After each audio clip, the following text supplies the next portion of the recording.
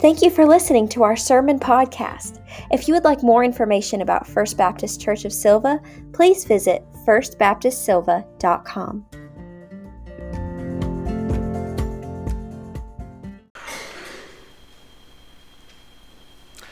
The psalmist tells us to count our days, but the Broadway song tells us to count our minutes.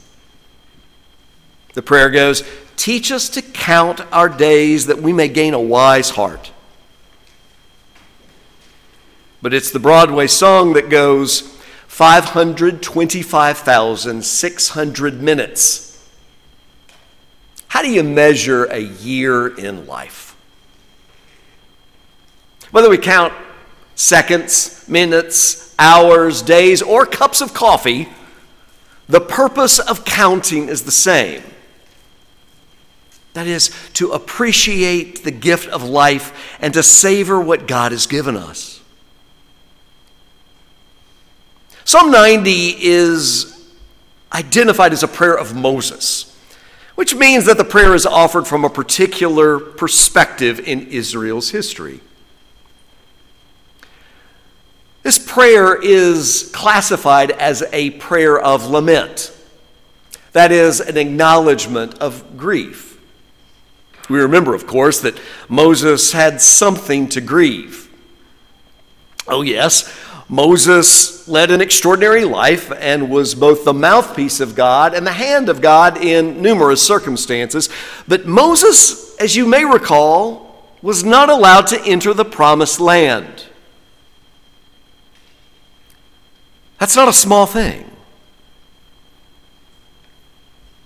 We remember, of course, that during Moses' day and age, there was no Hebrew homeland. There was no earthly king. There was no temple to process into. So those who would have prayed this prayer would have known Moses' story, and they would have known their own stories of difficulty also. God's people by this point would have been familiar with exile, of not having a home, or even a hope for a good future. So this prayer then professes that God is the people's gravity in a reality of dizzying freefall. Lord, you've been our dwelling place in all generations. Dwelling place. I love that image. It recalls for us this idea that God is our refuge and strength. A dwelling place is, it's the best way I can describe it, home. God is our dwelling place.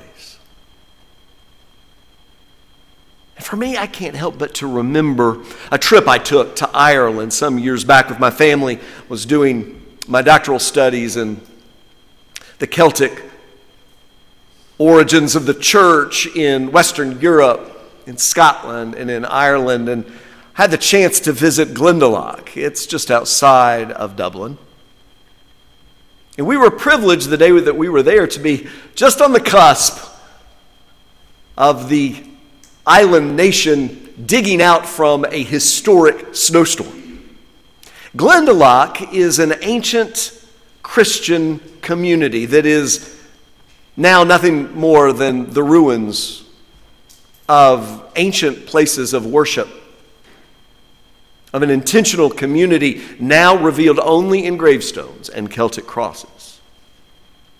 But it is set in the most idyllic and beautiful setting, a series of lakes sheltered by these mountains on either side. It is a thin place.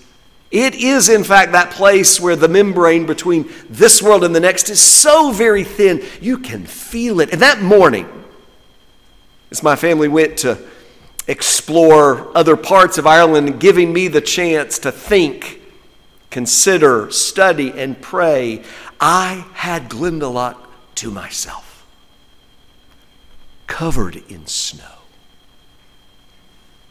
silent as a whisper, I stood in a place of great holiness, touching St. Kevin's cross, this ancient Celtic cross that was a symbol of God's work then, in their present, and in the future. And I felt at home in this alien place. Yes, God is our dwelling place, and you have those moments yourself, whether it's at your grandmother's house with the creek out back, or if it's up the holler, or in a cul-de-sac, or a living room, or a cemetery. These are places where we have felt at home in God's presence, where we've felt that God is our refuge and our strength. And we see that revealed in this prayer, an acknowledgement that in the midst of the tumultuousness of life, God is our dwelling place. And it's a good thing because we are fragile creatures, temporary in the eyes of God's eternity, fleeting like the autumn leaves. The psalmist prays, "For 1,000 years in your sight are like yesterday when it's past, or like a watch in the night. You sweep them away. They're like a dream, like grass that it's renewed in the morning. In the morning it flourishes and is renewed. In the evening it fades and withers." And yet, even though our lives are but a whisper, God loves us still. Some of you all will know that this psalm is frequently read at funerals and at memorial services. And we can see why. The person who offers this prayer is well aware of their fragility, of their being finite in the midst of God's infinity. We know, of course, that when a loved one's life is snuffed out, that moment of grief becomes a fitting moment to contemplate our own life. Or at least that's what one funeral director thought. A funeral home in South Carolina opened up a cafe at its establishment. A cozy little nook there that looked a lot like a Starbucks. Gourmet coffee, a fireplace, a TV screen. And why? I don't know, perhaps to give us a chance to consider, think, sit with life, death, our own mortality, or maybe to be distracted. A national publication had a contest to name this coffee house in a funeral home. Here were some of the suggestions: The Grim Roaster, The Last Cup, Decaffeinated, Purgatory, Being Nice Knowing Ya, See Ya Latte. But these were the top three winners. Third place, Latte for Your Own Funeral. Second place, Still Above Ground's Cafe. And the grand winner, Time to Meet Your Mocha. They're terrible, aren't they? I know, you secretly want me to read the others. I know, it's true. Y'all, when we take stock of our own lives and count the days as the psalmist suggests, it's hard not to deal with some facts. Number one, and namely, life can be exceedingly difficult, if not outright cruel. Second,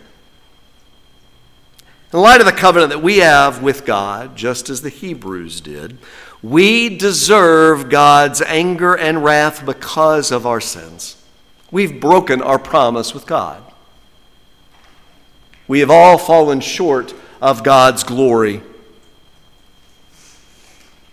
And lastly, at best, what do we have here? 60, 70 years? The psalmist says that the days of our life are 70 years, or perhaps 80 if we are strong. Even then, their span is only toil and trouble. They are soon gone, and we fly away. I told you, this was a lament. But life is not all lament. There is wonder and sublime joy in the events and circumstances in which we find ourselves. I think the great writer Friedrich Buechner says it well. He says, "Here's the world. Beautiful and terrible things will happen. Do not be afraid." Because God is our dwelling place, our journey through life doesn't have to be filled with fear. The God of the universe, the God of all eternity, is our home. And the way that God's people can live a life that's rich and abundant is to be mindful of the gift of life that God has given us. And that's why we're invited to count our days, so that we may gain wisdom on how best to use the time that we've been given. I like how the singer John Mellencamp puts it. At the age of 72, this musician is grappling with the realities of life. And he says, "I intend to make my ending good. I'm hoping it's one of those long, lingering deathbed conversations." A lot of people go, "Oh, I hope I just die quickly." Not me, he says. I need time to put things right.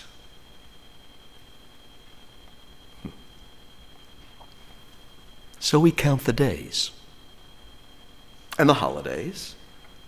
We count the Thanksgivings and the times when our families went to chop down a tree for Christmas.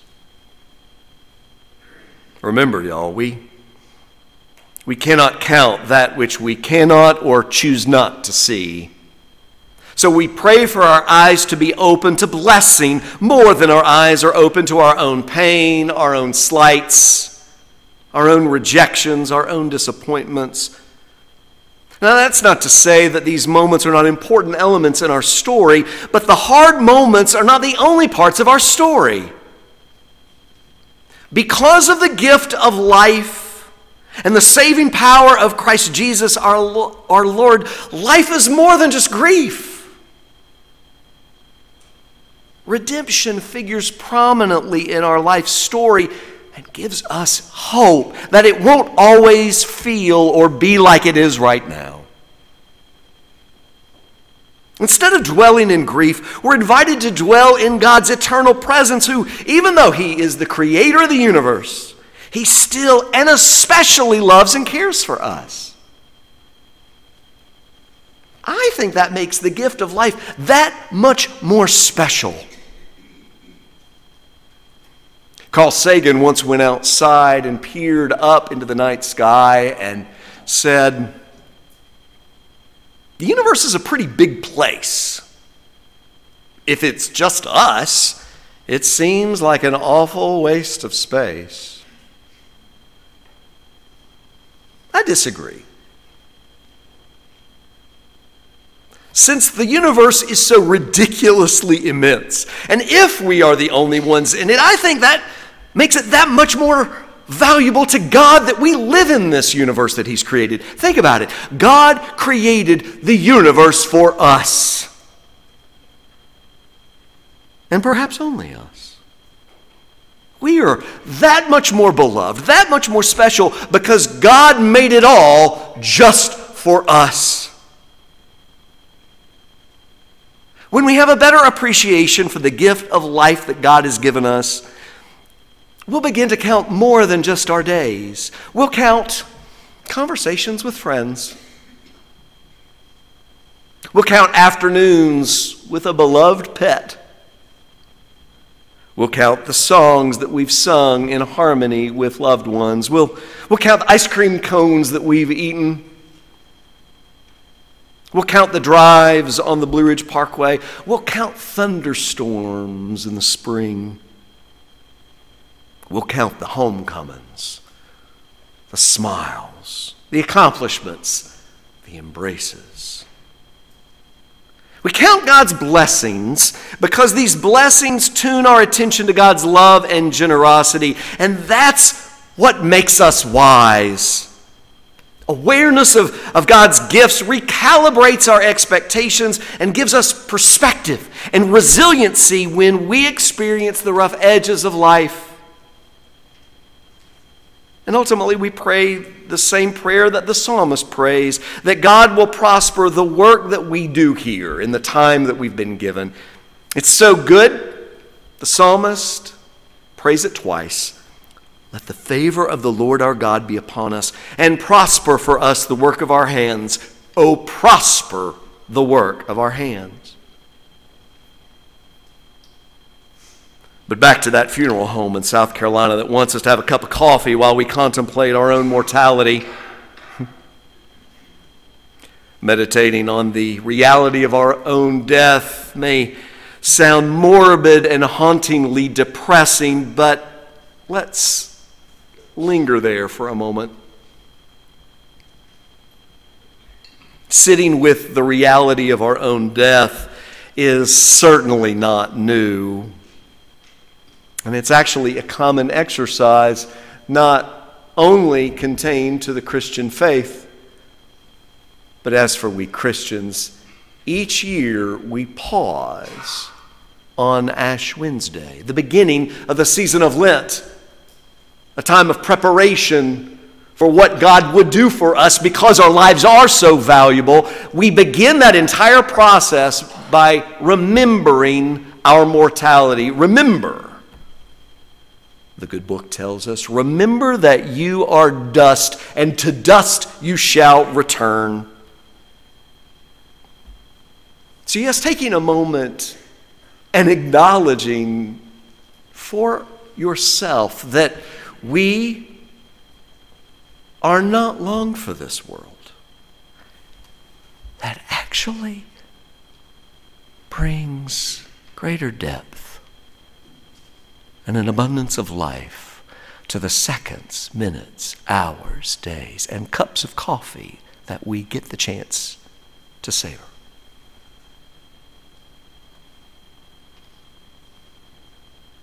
It's Steve Jobs who says, remembering that I'll be dead soon is the most important tool I've ever encountered to help me make the big choices in life. Because almost everything, all external expectations, all pride, all fear of embarrassment or failure, these things just fall away in the face of death, leaving only what is truly important. So the word that you're looking for right now, brothers and sisters, is the word perspective. Because counting our days gives us perspective to recognize the gifts that God has given you and me in this life. So use it well, friends. Use God's gift well. Let us pray. For the gift of the breath that we breathe, God, we say thank you. For this morning, even with our aches and pains, arthritis and headaches, thank you, God. Thank you, God, for the sunrise, the frost in the valleys, the people that we've encountered, the deliciousness of that second and third cups of coffee. Thank you, God, for your innumerable blessings. We praise you, God, for you have chosen to give each and every one of us life. So help us to use it well by being mindful of each moment, each second, each circumstance, even the ones that feel bitter. Transform the time that we have, God, and prosper the work of our hands. For it's in Jesus' name that we pray these things. Amen.